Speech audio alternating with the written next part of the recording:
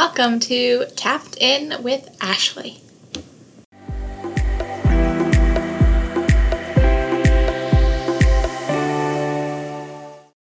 Welcome to the first Tapped In podcast. A really good friend of mine. We've known each other for 17 years. We were classmates for 12 of those years. And I've had the great privilege to watch her journey into growing her business and realizing that she was an entrepreneur and a business owner. My first ever guest is Kai Hill. She is the founder of Kai Hill Metalsmithing. And I'm super excited to dive into all things about how she got started and to hear her stories. For people who don't know you, do you want to give like a little brief background of like who you are, your business, all that fun stuff?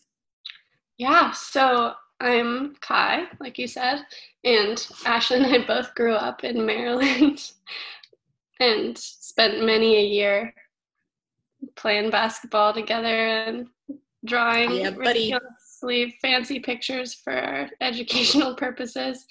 And I started making jewelry in middle school, just kind of tossing wire and beads together, and kind of bloomed from there. And I quickly learned some sales techniques, such as locking a lot of people in a room and standing by the door and not letting anyone leave until they had bought something.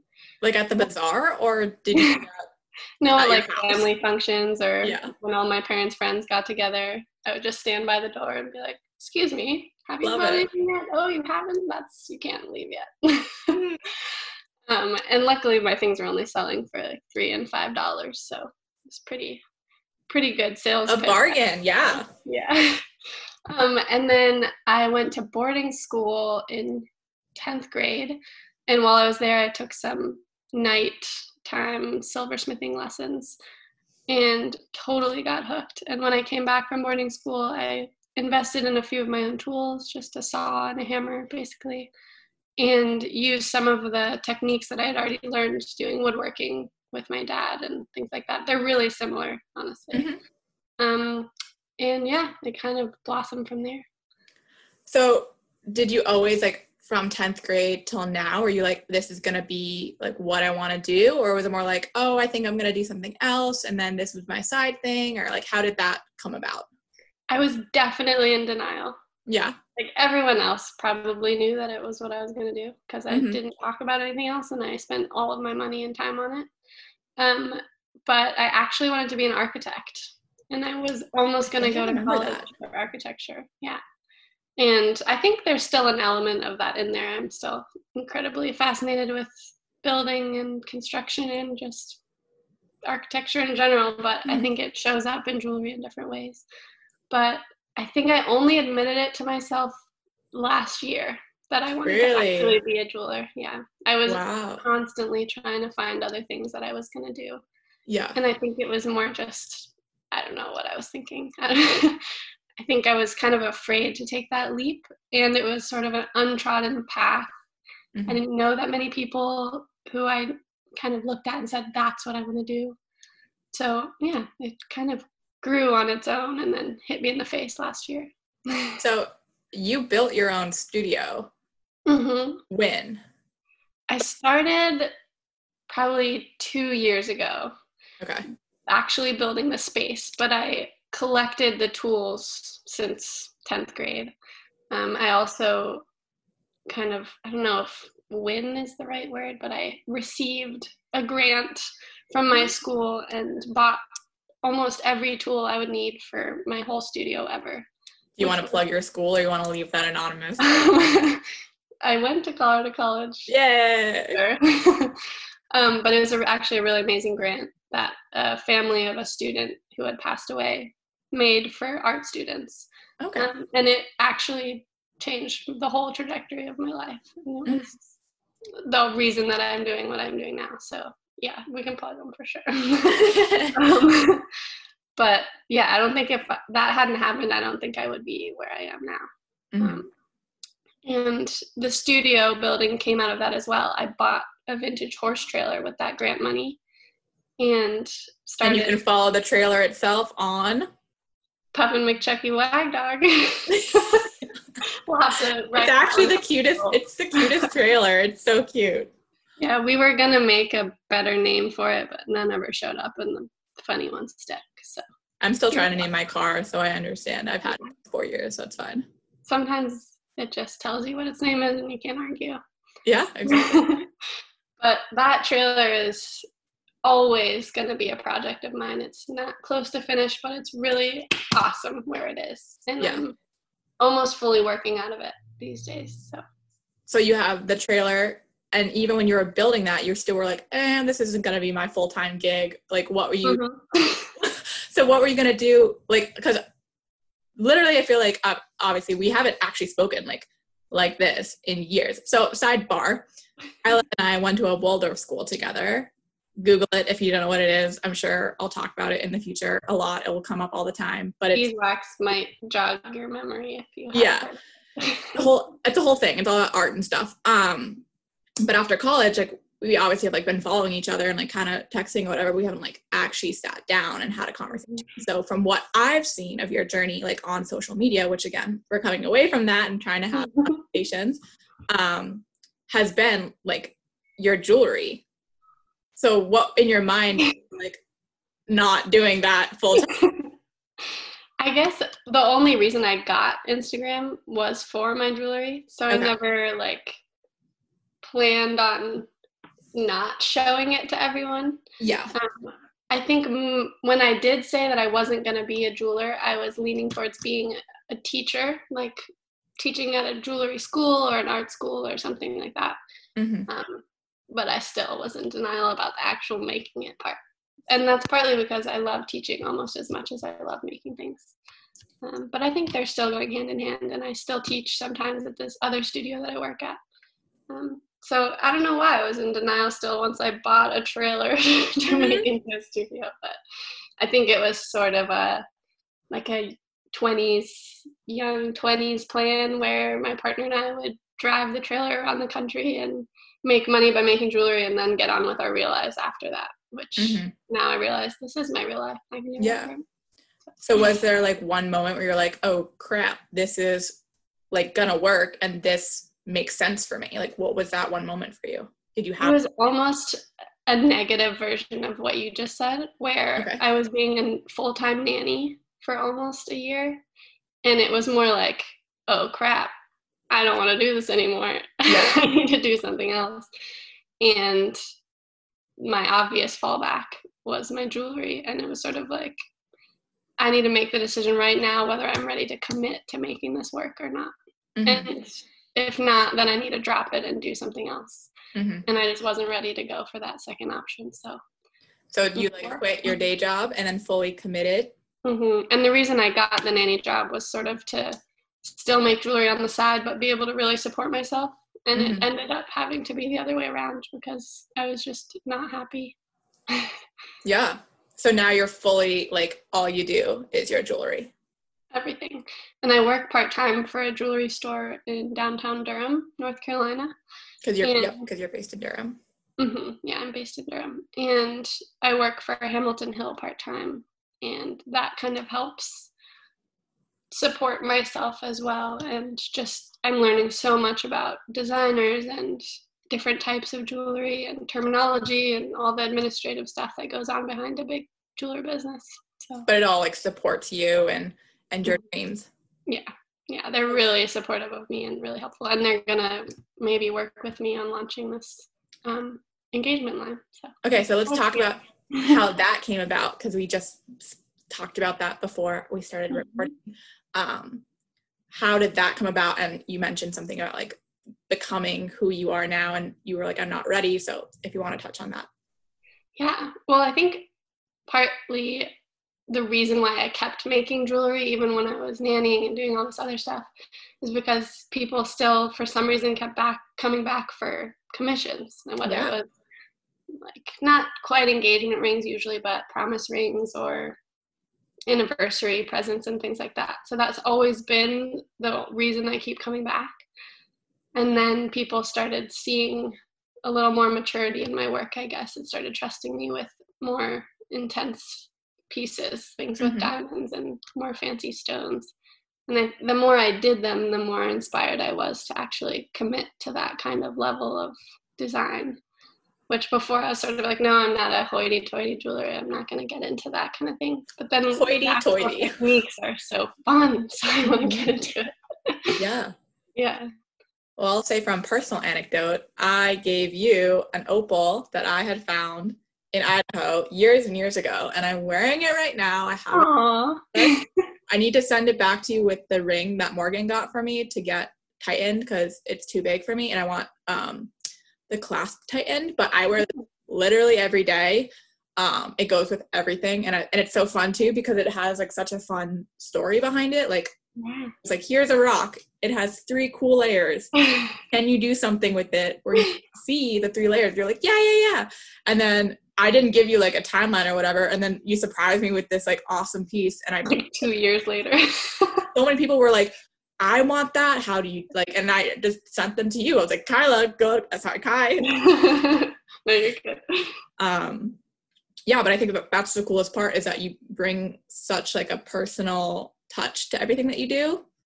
Even like for this was so random. I was like, I have a rock. Something with this rock, and you took it, and it's something that I literally wear every day. I switch between this and a necklace that my grandma left me. I have to tell you a little secret. I have to admit something to you. I'm ready. I was so intimidated by that rock. Really? I was like, I literally have no idea what to do with this. Really? That's so okay. I like that. It took me so long. I would like think about it all the time. I was like, try something, and I'll take it apart. Really? Yeah, but it was good for me because I really had to like let it happen and let the rock tell me what it wanted because I really literally had no idea. That's so funny. Yeah, because I remember I'd be like, oh, how's it going? Like, oh, I don't know. And it's funny because I wasn't not doing anything about it. Yeah. I was just like, I don't. Yeah, but I mean, at that point, I hadn't even like, I was like, oh yeah, she has it. The biggest thing, I didn't want you to lose it because other fun story about this. So I went to school to be a geologist. I'm now working as an environmental scientist. I'm in that like scientific world. But at the time, when I was doing, we call it field camp, which is what it was on. So we went out to the Tetons and Yellowstone. Oh my God, the best trip ever. And my credit card got shut off. They had detected fraudulent, quote unquote, activity. So I had like $20 to my name in cash and then my credit card. And I go to buy like snacks because we were like stocking up every week or so to get like all the groceries for our camping. And I go to Walmart to buy like pickles and random snacks and stuff, and it declined. So I called my bank, and they're like, "Oh yeah, we had all this fraudulent stuff, so we issued you a new card." I was like, "Oh, that's helpful."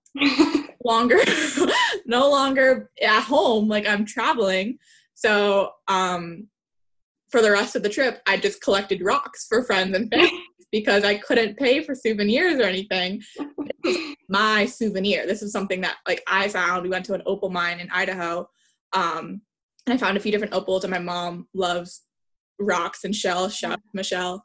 Got her opals, but this was the one that like I wanted to keep because it has the dolomite, the opal, and the silica, and you can see it all. Sorry, I'm going. And it has that amazing texture on the surface. Yeah, so I'm going on like a nerdy tangent. But I was like, I just don't want her to lose it. Like, I don't care if she can't do anything with it. I just don't want her to lose it. And then it comes back, and it's like my favorite piece ever. Yeah, just shout out to my organization system. Some may look at it and not see it as organized, but I know exactly where everything is. Perfect. That's all that matters. Yeah, I've had to upgrade to a safe since then, but oh yeah, we're doing well now. Okay, so with your engagement line coming up, what's the timeline for that? Is like, are you making rings and then people can buy them, or are they all custom? Like, what is the process for that?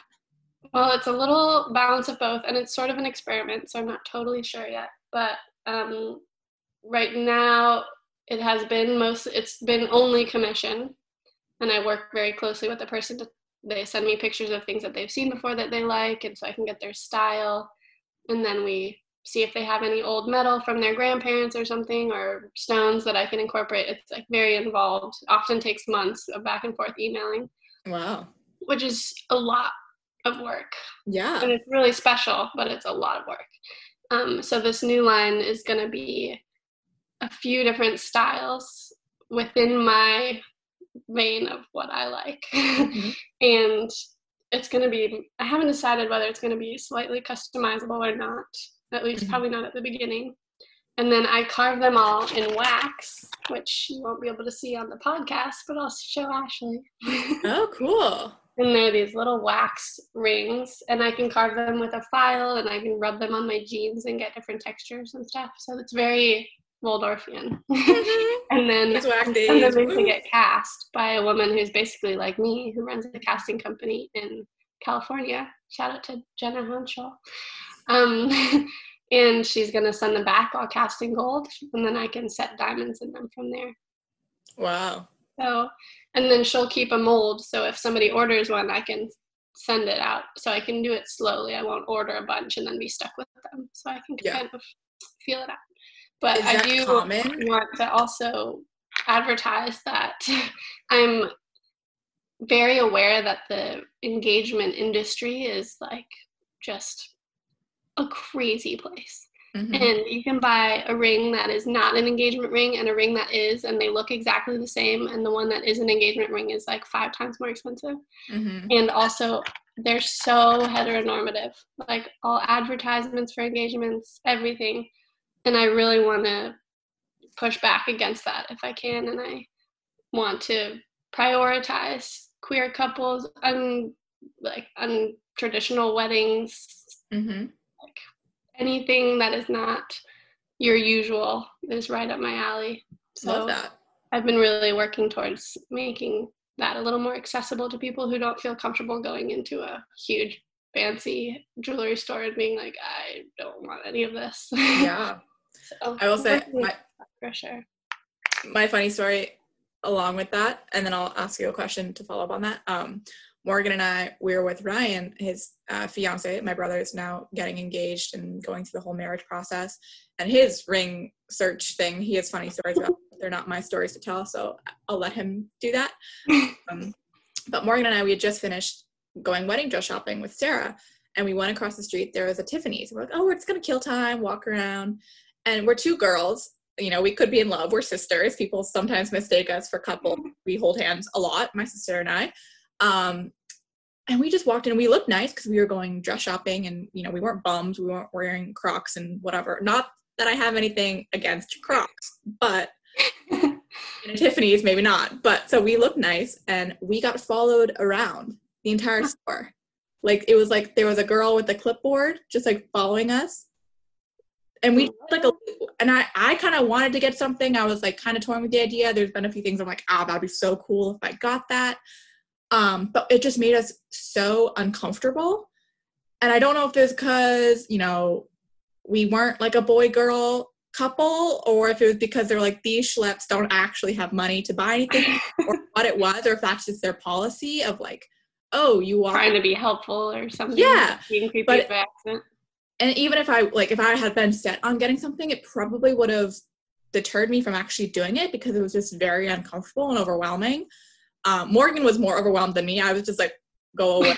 Like, that was my biggest thing. But I can see how if you're not the, like, quote unquote normal couple, going into a big store like that can be very overwhelming and judgmental. Yeah. So that's awesome that you're trying to make it more. So intimidating. Yeah.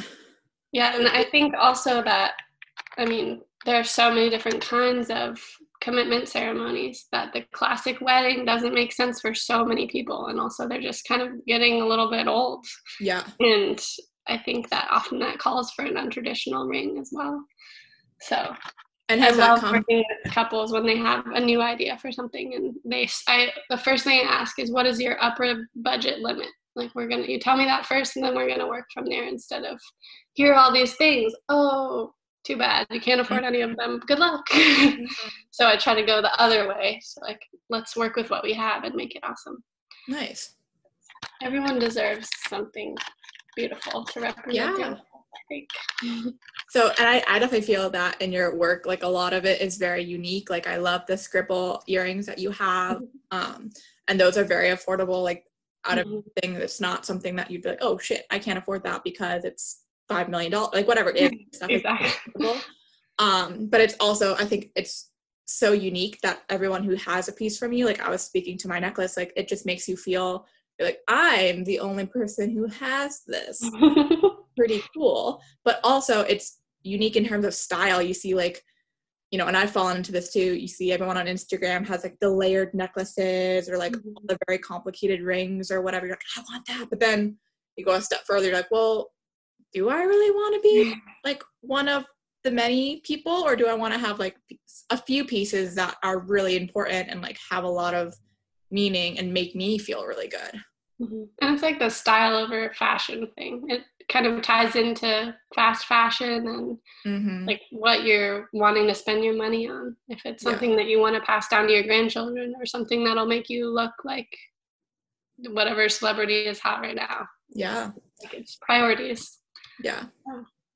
I also too, like you were saying, like I was saying I need to get this clasp redone and stuff, and you're like, oh yeah, just send it. And like also back to like it all comes with it. Like, so I know working with you with your business, it's all, you're not someone who's like, oh, that's gonna be $20 or oh, that's gonna be this, and there's not like a lot of you never there's not any like built-in costs. You're like a true human who wants to give someone like something that will last for their entire life and not just be something that breaks and you throw away. Yeah.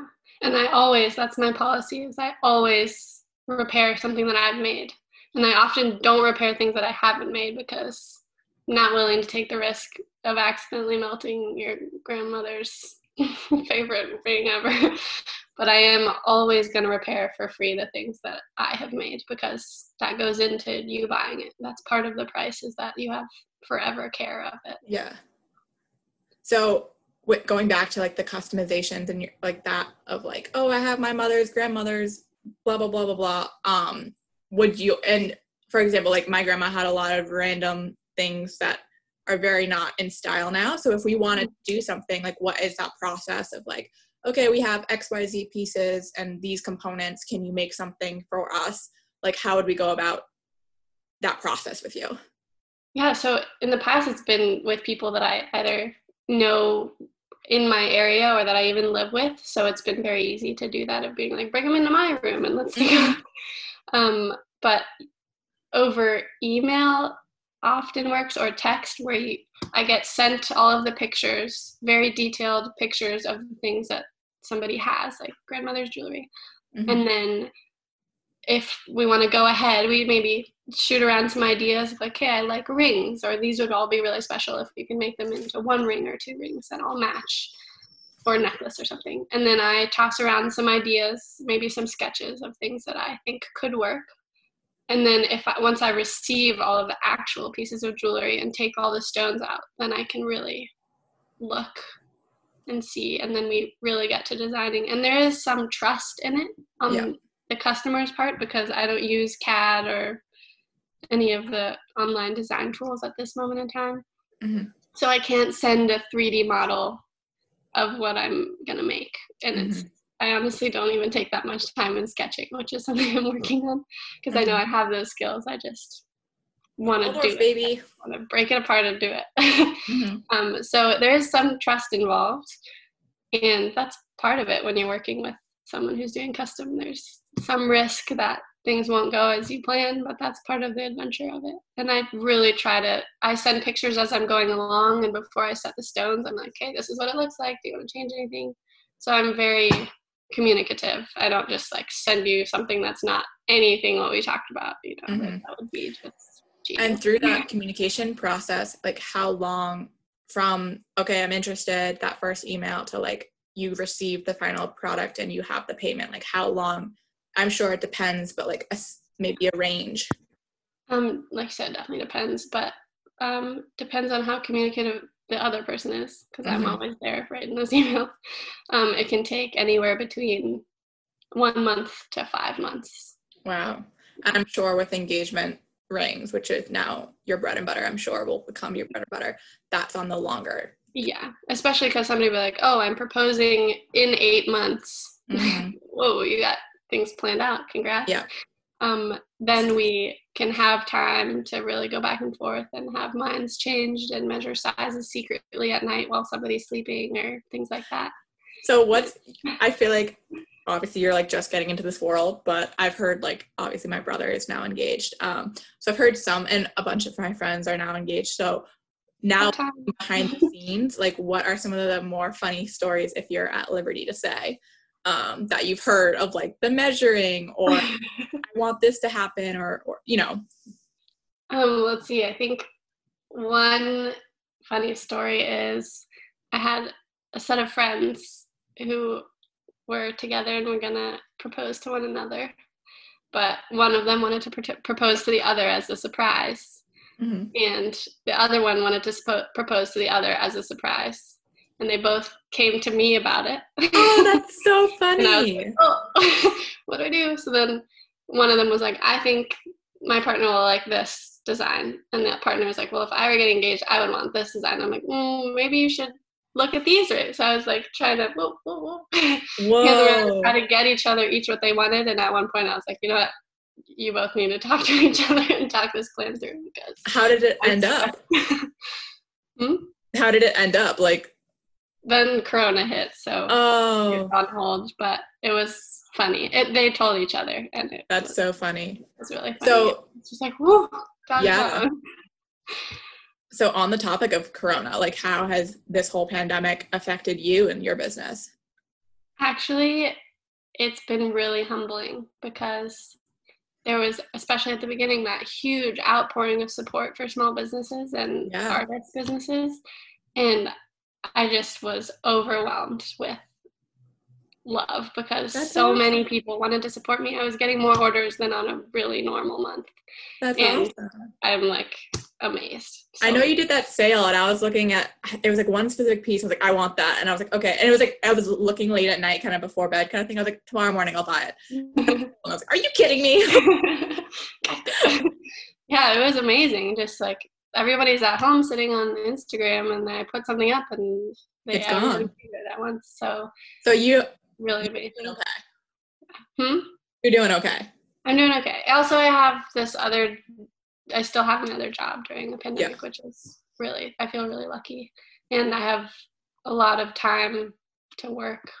For the first month, it was really hard to get myself to work because it's like really freaking horrible. The world is horrible. And that definitely affects my ability to produce. So it's more like the creativity wasn't there in the beginning. And I felt a lot of guilt about making little sparkly trinkets when I didn't have any medical skills. And I was like, why didn't I become a nurse? So there was a lot of guilt wrapped up in that. And there still is, of course. But I think there's also joy in receiving something special in the mail. And I find a lot of joy in giving people something that makes them happy. Or selling them, let's be real. But tomato. I feel like something that a lot of people struggle with. I was talking to Isabel, another one of our mutual friends. Shout out to Isabel.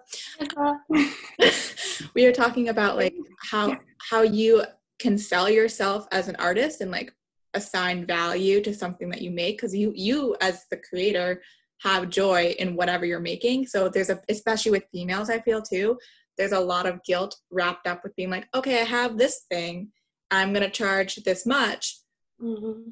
And then you feel guilty if you're like, oh, it's expensive. So like, I'll reason out why, or you feel bad marketing yourself. Have you had to like come to grips with that? Or has that always been something you were talking about when you were younger selling and just being okay with it? Have you struggled with that? Or have you always been like, this is what I'm worth, this is what I get? I wish I were like that person you just described a second. No, I've always struggled with pricing. And to anyone out here who's listening, if you go to a craft market or a market where people are selling things that they made, do us all a favor and never tell someone, oh my God, that's too expensive or that's so expensive. It's like, because this person has put in hours of time emailing, Instagram, writing their whatever's, newsletters, website text, everything. It's like most of your life, especially if you have a side job. And then you buy materials, train, take classes, pay money to take classes. A ridiculous amount of money goes into teaching yourself a skill. And then someone says it's too expensive. And you're like, okay, all of that was worth nothing. Thank you very much and goodbye. So Mm-hmm. it's a blow, but often it's also really good to listen to those people, engage, because some people will come and be like, oh my God, you're not charging nearly enough. So then you're like, wait, who's right? What's going on? What am I worth? Mm-hmm. And it's important to take that in, both of them. Don't put them on yourself, but just hear them. And then find what's comfortable for you. And it's going to be uncomfortable at first. I always, well, I won't say always. I've mostly undercharged, Yeah. which a lot of very dear friends have helped me through the years. Thank you, Ashley. No, And you shout out like to wouldn't let me Amalia. pay you for some, even the sizing and stuff. And I was like, let me give you money. Like, you have a skill set that I don't have. I knit. That's my handicraft work still, is I knit in my spare time, and I can sometimes draw. But like, very much draw what? very well. You can draw very well. Just Oh, shucks. that on the record. Thanks. No, but in general, like, your skill set is so cool, and I think you could probably charge more. Or again, I know nothing about it, but I think like you are one of those people who you're like, you have found that balance with like friends and family or whatever, like whatever makes you feel comfortable. But I think that that's something that a lot of people struggle with, is the whole pricing, and especially with friends and family, I'm sure it's even harder because you're like, my mom, like, I want to give this to you, but so. Or the other way around, people expect things from you. Like, but I'm your friend. You charge me, like, isn't there a friend discount? And you're like, yeah, this is the friend discount. Yeah. Oh, that's but awkward. Yeah, so it's tough, but also it's a huge learning community. And I was just talking to a jeweler that's starting out, like, she's really awesome jeweler, and she's been working for a year or two and is also struggling with pricing. And I kind of described the pay yourself by hour idea. Like, you're not actually paying yourself by hour, but if you were, you can pay yourself less as you're still learning, but then more as you learn more skills, because you'll be faster and more efficient. And it makes more sense to charge more as you become better at it. And because we run our own businesses, we have more flexibility with that. But as I get more into more detailed work or more high-end work, I can charge myself more because I've put more time and energy and experience into it. Definitely. So I'm definitely getting there. I'm almost paying or almost charging what it's worth, but still not quite yet. I will say, I just read, I've been thinking about doing this podcast for a while now, and I have struggled with like what I want to do in terms of like creativity and giving back and adding value, not just like, I'm an influencer, which is never what I want to be. It's more like I want to have these conversations with friends and families and learn and just add value to people's life. So I read this book, and I highly recommend it to you and anyone else, about business. It's called Business Boutique by Christy Wright. She's a Ramsey personality. So Dave Ramsey has like his whole Ramsey Solutions, but she's all about like helping women in their businesses. And she talks about that. And that's, I think, what spurred like this conversation. Jesse, that's kind of what spurred this conversation is she talks about like pricing and how women really struggle with it. So I was curious about your experience with it, because you have been in the game for a while. Like, you were selling jewelry, I think even our senior year of high school, you stuff at Glen Echo, and so it's been a while. So even after many years, that's still something you like have to work with. Yeah, and that actually riffs off of just connection with people. I have people who have been buying stuff from me since I was 16.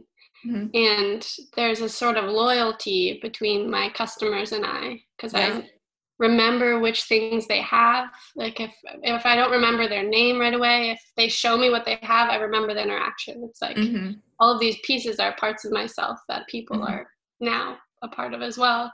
So then when I raise my prices, there is this like pull towards my loyalty of like, am I going to hurt my customers? Am I going to disappoint them or make them feel like I'm leaving them behind?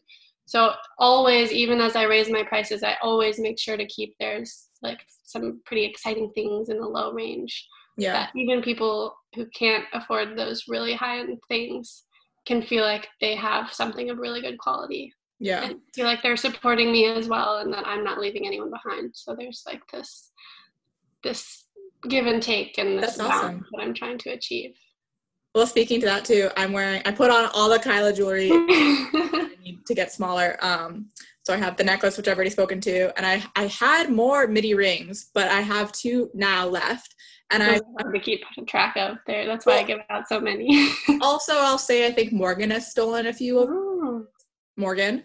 I've also stolen stuff from her too, but I remember we were like in a parking garage and you had a box full of your rings and stuff you were selling, and it was like you were about to leave or something. Maybe you were going to Maine with Lena. I'm not sure, but I was like, I really want to get like these from you before you leave. So you like whipped out your box, it up. I tried on a bunch, and it was just so funny because we had been talking about me getting something for a while, or I'm not even like, I don't really remember. I just remember like being in a parking garage, and I was like always be prepared, which was so funny. Also, that's the other thing in high school and stuff like that. When we were living near Washington, D.C., I would take the metro all the time, and I think maybe once or twice I sold some jewelry off my body. Like people are like, oh, I love your earrings. I'm like, $15. I love that. Yeah. So there's like this other connection of being able to have this, I don't want to say generosity really. It's more like curiosity and freedom to just be like, oh, you should have it. Mm-hmm. And giving people something that makes them excited or happy is like, I have a lot of power there to be like, oh, you like it? Here, you can have it, but you have to pay me. Okay, last question, because we've already been talking for a while and I don't want to kill your entire holiday afternoon. So obviously you went to school in Colorado. You grew up in the DC area. How did you wind up in North Carolina? I followed my partner here. Okay. My whole family left Maryland to move to California while I was in college, so I had really no connection there. And Maryland, whatever. Sorry if any of you live in Maryland. So I guess this was just the best place to come that still had a big community because there were all these amazing people here, some that I already knew. Yep. Some people I had met in high school from the North Carolina Waldorf School, the Chapel Hill Waldorf School. Yeah, so you ran into Oliver, right? You ran into Oliver? Yeah, shout out to Oliver. Yo. He has his own landscaping company. Could be next. Oh, cool. But yeah, there was just a big community here, and community really is the bread and butter to what I do. And like, I can have a jewelry party, which is kind of my main thing. If I need to pay a bunch of bills, I have a jewelry party. And well, pre-rona. So what is a jewelry party? A jewelry party is when I invite a bunch of people over, and there's been many iterations of this. There's been a couch sale, there's been porch sale. There's like, I sit on my porch with a whole table full of jewelry, and everyone comes by on their way by the house, like a yard sale. Mm-hmm. And then it evolved into a jewelry party where everyone dresses up, and we have snacks and drinks and music, and people come. I have all my jewelry laid out. We clear out the house, and it's like a gallery. And then people come with the sole purpose of buying my jewelry. So there's no like confusion. Yeah, there's no hidden like, oh, you weren't going to give this to me? Or like, yeah. Expensive. It's like, you're here now. You're here to buy it. You can buy it. So there's a little more, it's more comfortable for me. Whereas if I'm going to a craft fair, it's like trying to convince people that I'm the one they should buy it from. Yeah. And a jewelry party is they're here to buy my things. So it's much more comfortable for everyone. The rules are drawn out. Nice. And it's just, I get to see all my favorite people in one place, and everyone looks beautiful and feels beautiful. So it's just like a big happy time. It's your own version of like a gallery party kind of thing. Yeah, like an opening. Yeah. Yeah. And that's awesome. We just moved to a really beautiful spot in the country, like 10 minutes out of town. Mm-hmm. And maybe once things settle down, we want to have another jewelry party with other artists as well, where people come to like learn something from the artist, buy their work, support them, especially after this really financially difficult time. So yeah. Well, I definitely invite myself to that because the goal of this podcast for me is, like I was saying, with this pandemic, it's not really possible right now, but like ideally I would go to Durham and we'd like sit down and we'd have this face-to-face. Yeah. So I invite myself to the next one, and we'll do this round 2. So excited. It'll be like a check-in, see what. Yeah. Okay, so to end, I want you to plug all the places that people can find you, your website, Instagram, go. Okay, let's see. Not very many. Just website is kaithemetalsmith.com. Love it. KAITHE. Instagram, the alchemist, THE_alchemist. Love it. And Ashley will lead you to them all because they're all Yeah. weird spelling. I'll have them in the show notes. Yeah, for sure. And for me, I'll just plug myself in case anyone wants to follow me.